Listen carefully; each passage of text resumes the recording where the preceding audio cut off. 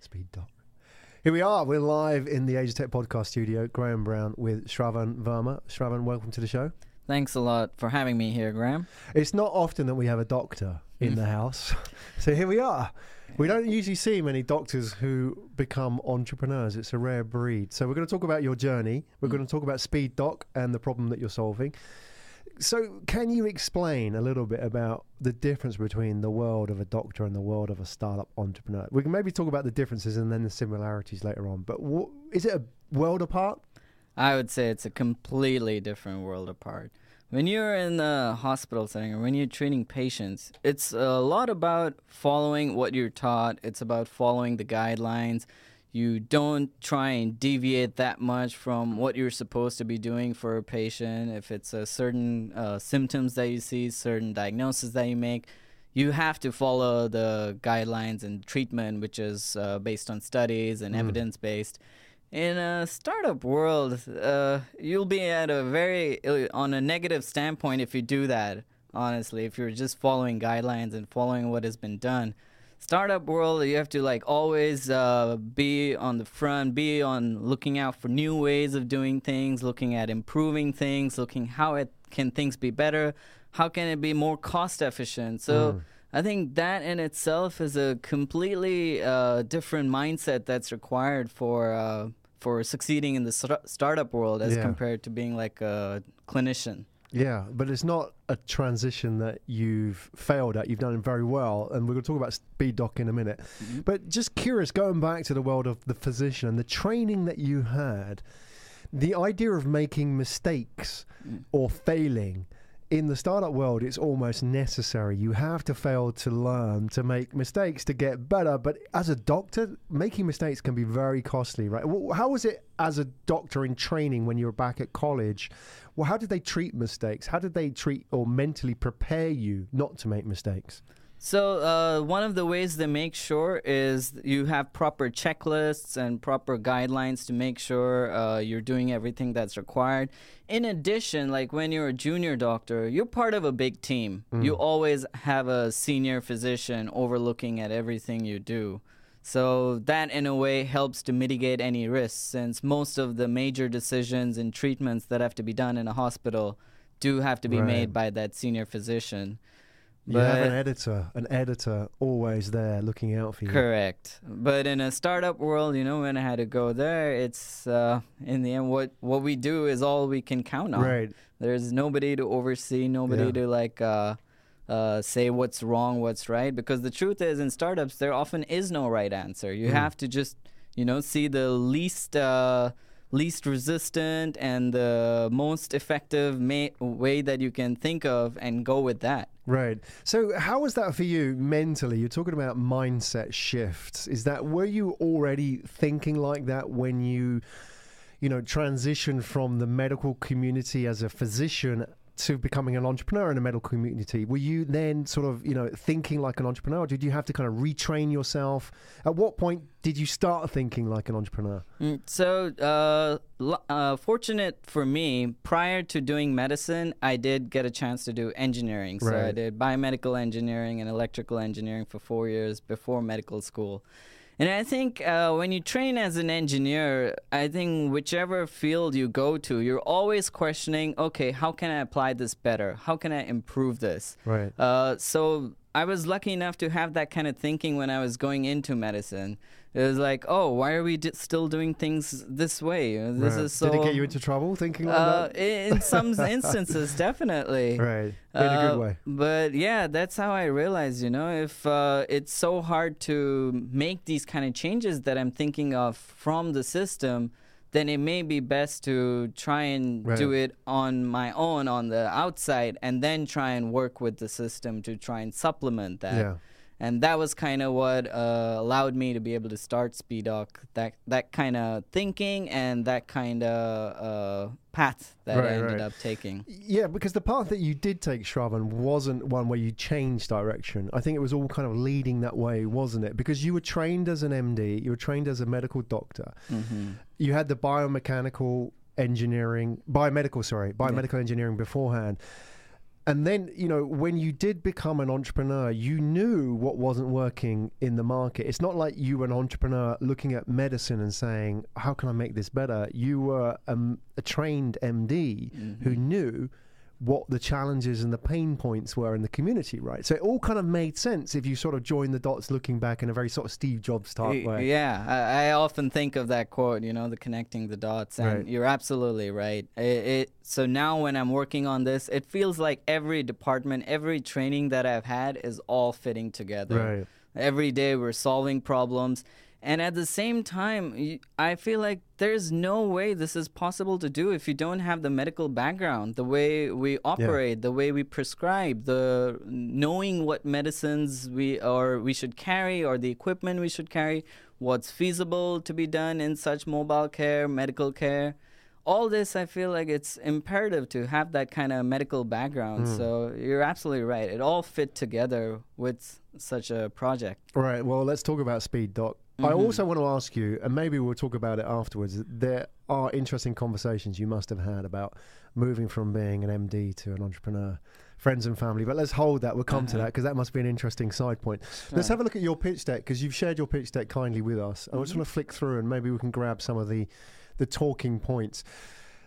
Very top. Bringing hospital to home. What is the pain point first that you're solving? What is the problem that is out there that's inherent in the medical community that you're trying to solve with Speedoc? Sure. So just briefly, I'll tell you how the idea or the concept came.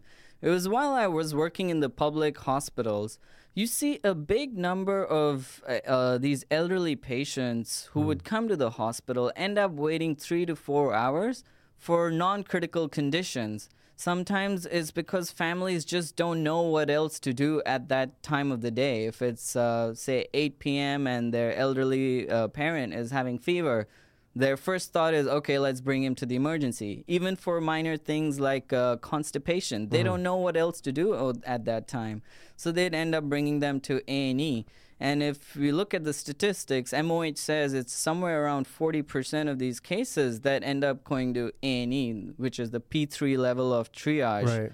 So I was thinking to myself, like, what if there's a way that we can treat these patients not in a hospital setting, but more in a community setting, even so if it could be done right at home? Because a lot of these conditions, there's not that much requirement from a doctor's standpoint. It's just a quick maybe like 10-15 minute intervention and the patient feels a lot better. So I kind of went with this idea. I discussed it with a few of my colleagues. I even discussed it with my employer at the time, MOHH. And luckily I was supported in this idea in a way that they allowed me to pursue this project with a no pay leave. So after working on this, and then, our team grew, things started picking up, and that's eventually how I went into it full time. Right. So recap, the problem is that most, you're talking about elderly patients, mostly get brought to A&E for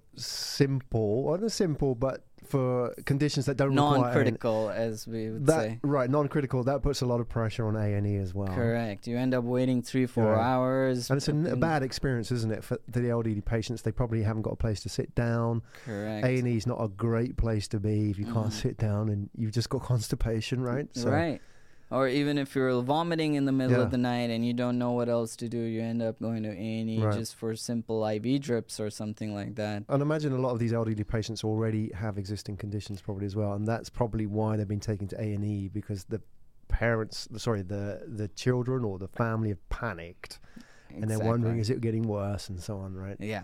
So it's honestly, it's because they don't have access to medical help in any other way. So their first thought is to go to the A&E. Okay. So what do you do? Where do you come in? So that's where Speedoc has been able to come. We've created a network of house call doctors. So we have doctors all across the island. And it's all works through an app. So we use technology like the mobile app and the geolocation. So it pings the nearest doctors around the patient. So whenever there's a downtime for that patient, the doctor is immediately able to go see the patient, treat them right at home, give them medicines right at home. Any intervention or treatment is required can be done for them right at home. Right. So is this specific to Singapore as a problem or as a challenge? Because let's say, I don't know, obviously every market is different. In the UK, for example, and I don't know how this sort of fits in, there will be like a locum service who would be a doctor that would go house to house. And it's quite an old-fashioned service, so they may not have the sort of the access to the phone and the call centres and so on. But they would go house to house and visit elderly patients, and they'd be on call. Does that exist in Singapore? Is that partly what you're solving here? Maybe you can kind of educate me a little bit about the service. Sure. So such house calls have existed, I would say, since the dawn of time. You know, a doctor going to the house with a little doctor bag. That's how we've all pictured doctors in like the 60s and 70s. What we're doing with that is we are adding or using technology to bring that back in a much more enhanced and effective way.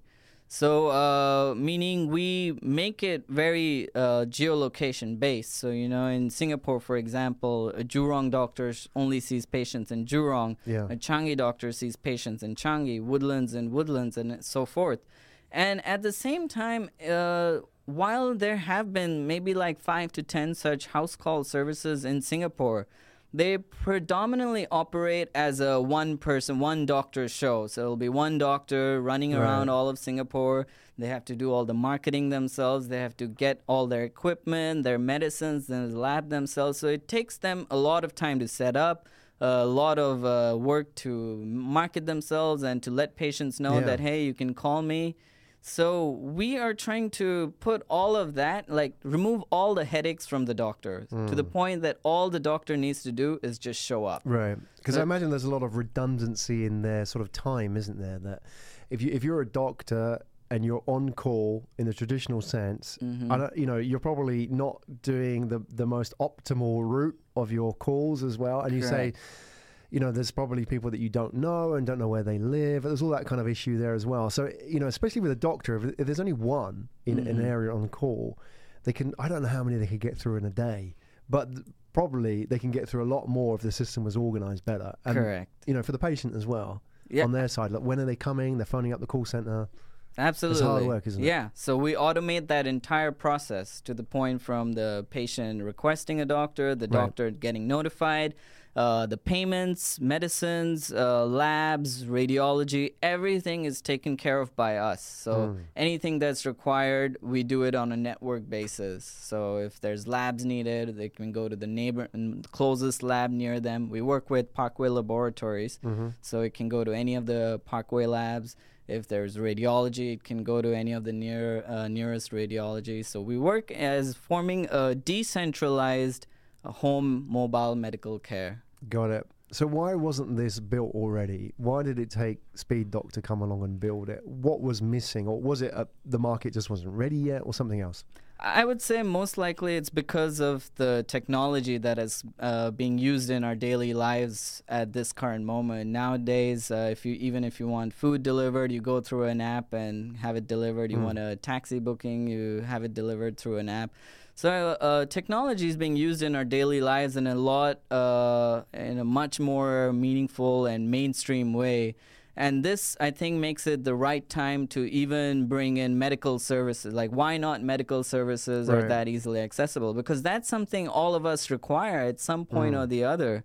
And so why not? What is the big? I mean, why can't you take the sort of the Uber technology and apply that to medical services? Absolutely. What is the problem? Why isn't that a natural thing? Yeah, and I think the biggest hurdle for such a service is because medicine or practicing medicine is a bit of a more regulated and a controlled industry in itself. There are certain compliances you have to do. There are certain regulations you have to follow. And it's that's where I think, like, if you're a non-medical professional, it's very hard to be able to set up and organize all of this and to work through all the requirements. Yeah. So it even took us a while to get all our ops ready, to make sure we're compliant with everything. All our patient documentation is up to speed and up to par. But now that it's done, I think there's no reason we shouldn't use it to scale and operate in a island-wide manner. Excellent. Can we have a look at one of your case studies that you shared in your pitch deck? Sure. This was, if we just sort of scroll through, if I can sort of flick through towards the end, you've got a case study Oh no, I've overshot. You had about the advanced medical use case. Which one was it? The elderly. Okay, patient example. Here we go. Can you talk us a little bit about what this situation is and also what it would have been like before you came along? So what was the issue before here? So this is a very elderly lady who lives with her elderly husband. She has 2 tubes coming out of her kidneys for drainage. And she had to go to the polyclinic every 3 weeks to get a blood test done so that when she goes to see her specialist, he would be able to recommend whether to continue a certain medication or to cut down on a certain medication. And now, just looking at them, you can imagine how hard it must have been for them to go to a polyclinic every 3 weeks, wait for about an hour or so there before getting their blood test done. Right. So that is where we saw her case. We read up. We were working with Lion Befrienders at that time, which is a social service group. And what we were able to do for her is we could do blood tests for her right at home. And then she could get the blood results with her. And when she goes for her follow-ups, she can just take the results with her instead of her having to go to polyclinic each time. Right. So this is an example of how medical service, provided at home can really save time. And in long term, I definitely see it saving cost as well. Yeah, let's unpack that a little bit, Shravan, because the aspect of going to a hospital or a clinic and getting tests done, there's a lot of things going on there, isn't it, for the patient? Obviously, time. It's not just the patient's time. You've got the 2 family members that bring them as well. So they take a day off work. They sit in the clinic half a day, and it's not a great experience. They have to travel often very far to get there. So that's already the cost involved in that. Plus the experience for the patient as well. Then going to the clinic itself, which again, if they're traveling to the clinic, it may be not the most optimum for the clinic itself. If the clinic can just go to the house, do the blood test, get the sample or have the sample delivered, it means they don't have to have that front end to the clinic as well, which is often the least effective part of their service. It's just that clinics are not set up that way. Clinics are set up to be able to only curtail to people coming in. They don't have a mobile team. So that is where we hope to be able to provide or solve that gap, where we, from ground up, we're built as a mobile team. Everything of ours is streamlined towards being able to provide mobile care, whether it's blood tests, whether it's medications, whether it's certain treatments. You look at our nebulizer, it's like a handheld device which can just give nebulize. Nebulize is actually a device we use for providing medicines which are inhaled by patients. So examples like that. And that's how I think most clinics or hospitals are not set up that way. Exactly. Well, this is an interesting point, isn't it? And maybe we can talk a little bit about this so we can understand the challenge. And that's why it helps to be an insider, so to speak, with inside experience.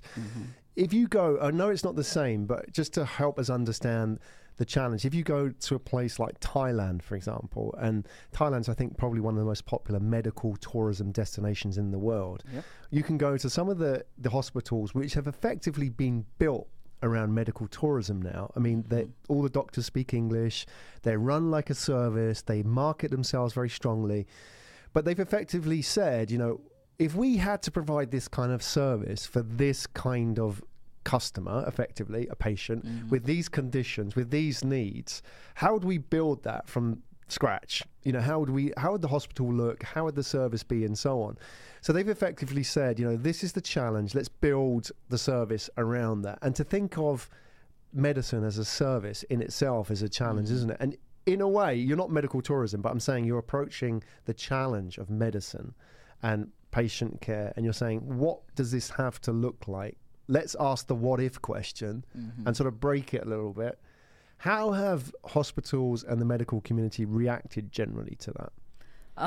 Luckily, we've actually been fairly getting good support from a lot of the tertiary care institutions, as I'd call them, and a lot of the hospitals and clinics, because a lot of the times they would get called that, hey, I have an elderly grandma, can you send somebody over? And usually they would not be staffed or equipped to be able to handle those. So they have been like, oh, now I know. If I get any such calls, I'm Right. happy to refer them to you so you can easily take care of them. We don't have the necessary equipment to be able to see these patients in a mobile setting. So they're like, if you're Let's do seeing it, these yeah. patients, So we're what happy does it mean to send them? you. Cost savings and less hassle, right? Yeah, Surely. for the patient, it's much Yeah. better, right? Otherwise, patient has to keep going from place to place trying to find somebody who would be able to look at their elderly grandma. Yeah. I know you've got a slide in your pitch deck, and we can just flip back to that. You've got the coverage that you have here in Singapore at the moment, just so we can have a look. We'd had a look at the... I'm not sure if I'm going the right way, but you've got a map of Singapore with... That's right, yeah. Okay, so that's you've got the one. 25 house call doctors Correct. signed up. Mm-hmm. So they have to sign up for the service. How do you go out and recruit them? You must have a network of doctor friends anyway. Yeah, that's how it started. Is that how it's happening? Yeah. And what's the pitch to the doctor? Because if you're a doctor, life is, I know it's a little bit long-houred, but the fact is it's a comfortable life, isn't it? It's a good job, well paid. Or is it not? I don't know. Yeah. You know better than me. So why would they listen to you? Yeah, I would say the timing is not usually the most favorable, especially if you work in the hospitals. You can have I remember having 24-hour shifts of calls when I was there. But I would say initially how it started is I just got a few of the existing house call doctors to help and support, Right. and they were happy to come on board to utilize it, like do house calls in a much more streamlined and effective way using technology. And that's how it started. So initially, got a few doctors that I knew who were interested in being able to provide that, especially catered more towards the general practitioners. And then, it was word of mouth, honestly. And then we have an interest sign-up page on our website. So a lot of the doctors just signed up there. Right. We do have a slightly selective onboarding process, and this is one of the things we have to go through with for our compliance and regulations as well. So we have to ensure that they have a valid license, they have valid malpractice insurance, no prior negligent claims, what they are comfortable doing, is there any procedure they're not comfortable doing, are they comfortable seeing children. So we go through that entire screening process before we onboard them and before we bring them onto the app and allow them to be online per se. Okay. So you have to get and onboard the doctors individually rather than go through the institution. That's right. Okay. So who do you get paid by? Paid by me. So where does the money come from? Where's the revenue model here? Oh, okay. So we have a hybrid model of revenue. So some of these doctors just work on an ad hoc basis. They're like, okay, I close my clinic at 6 p.m. If you're giving me a house call at 7:30 p.m., 2 blocks from where I live, I'm happy to take that. Right. So in these cases, we just get a service fees from the consultation to Speedoc, and otherwise majority of it goes to the doctor. Mm-hmm. In addition, Speedoc also gets revenue from medications, from labs, from radiology, all the adjunct medical services. Got it. Okay, that makes sense. So can we talk a little bit about your team as well that you Sure. have on board? So if I can just flick through to the right, I think this is towards the end. Here we go.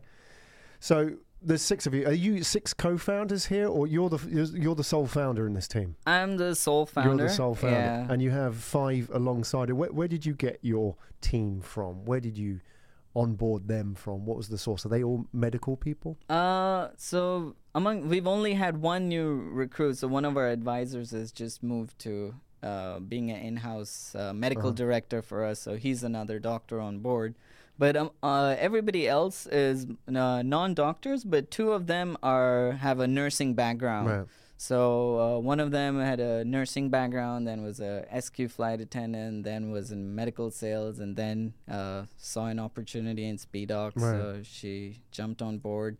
Then we have another nurse who focused strictly on nursing care for our services. So you obviously, it's called Speedoc, but you also have the ability to, do the same kind of service for nursing, because I imagine in the community as well, nursing is probably a big part of that sort of care, isn't it? I would say for the time being, our nursing is more directed by the doctors, by the medical care. Okay. For example, I go see a patient, I'm like, oh, okay, this patient needs some IV antibiotics and an IV drip.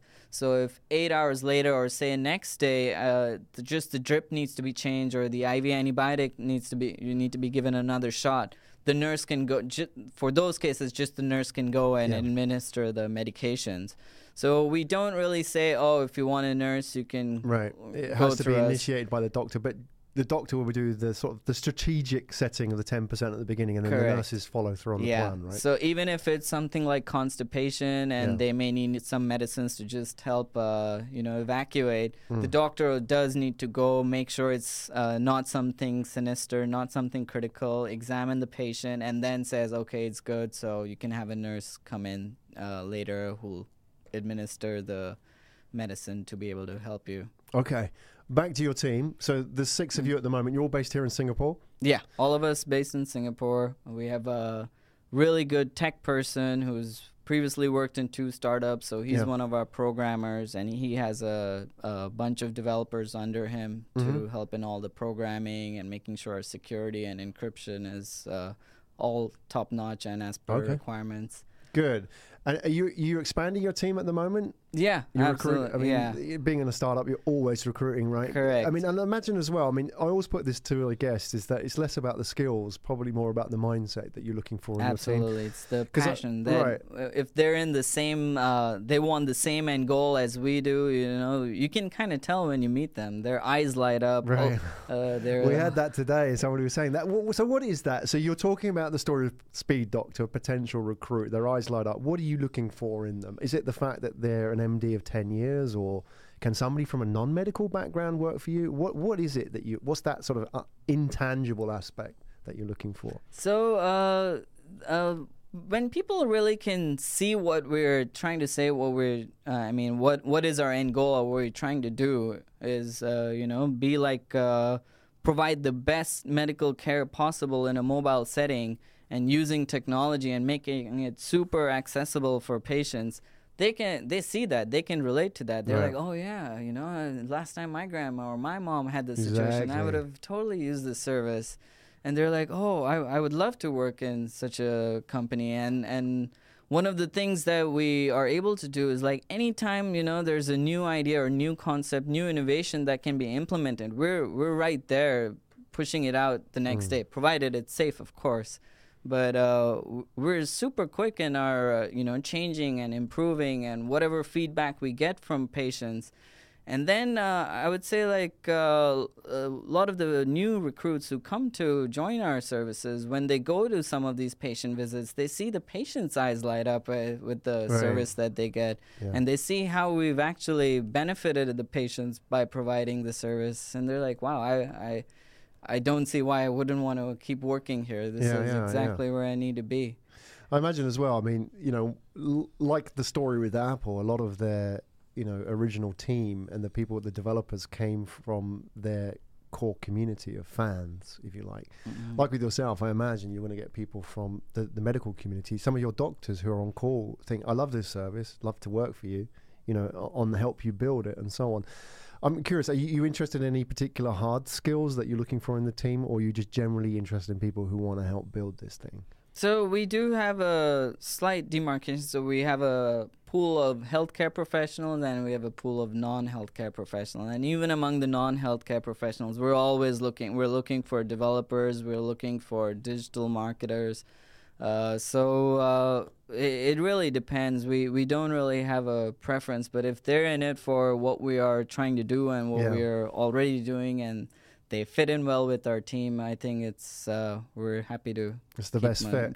Exactly. Are you raising at the moment? We are. So we've raised a seed round, and we're now looking to raise a Series A, much bigger Series A, which will allow us to even kind of set our bases overseas for such a infrastructure. Okay. Could you share how much you're raising? So we're looking to raise about 4 to 5 million Singapore. So it's about 3 million US, 3.5 million US. 3.5 million US. Okay. Yeah. And you talked about that helping you expand overseas as well. Is that what it's there to do? What are your plans? So we really want to scale up a lot more in Singapore, and that would require having more doctors on a full-time staff where they get a monthly salary, and then they are designated to certain locations in Singapore.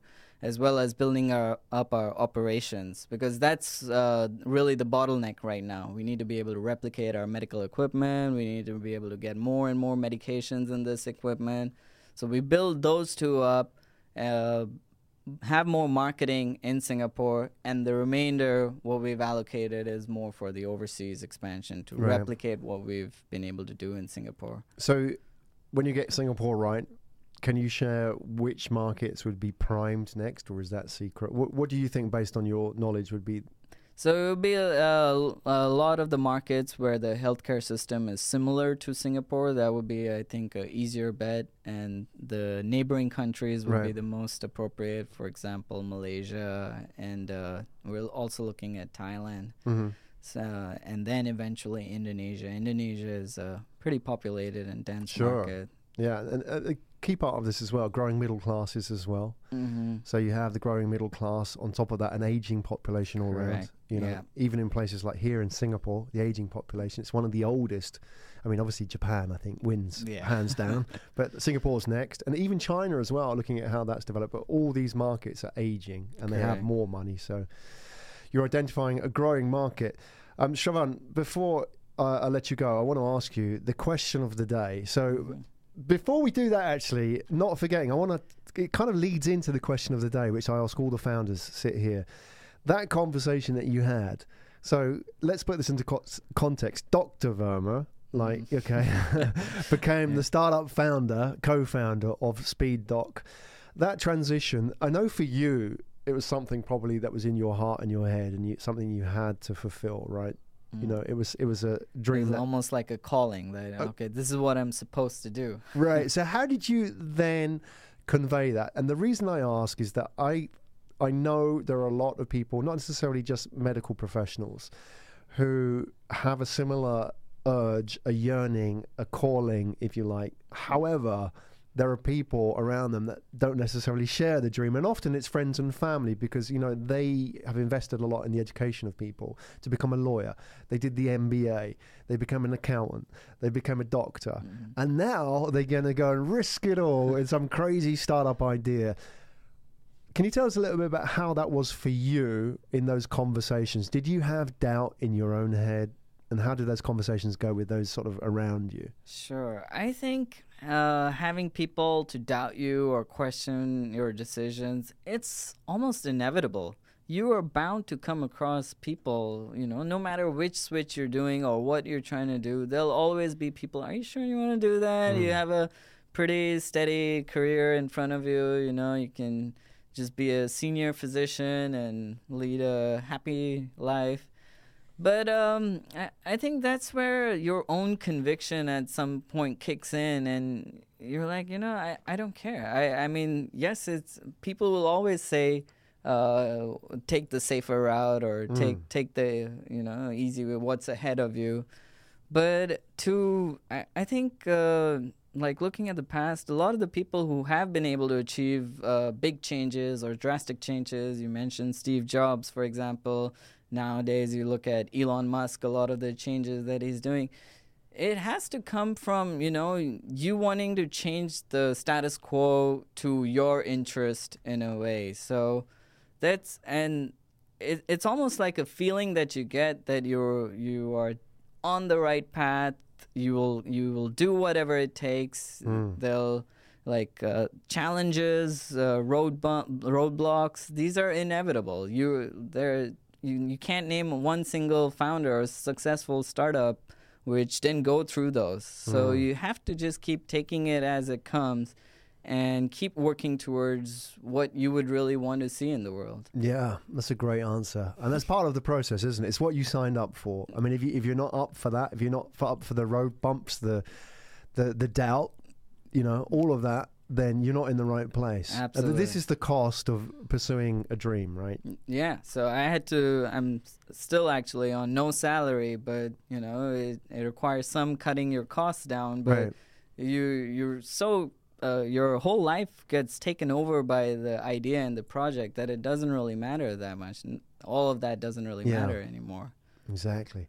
It's an amazing answer. It's inspiring as well. I mean, it kind of answers in a way the question of the day that I wanted to ask you, which is, I want you to think back to the 18-year-old Shravan before he was a doctor.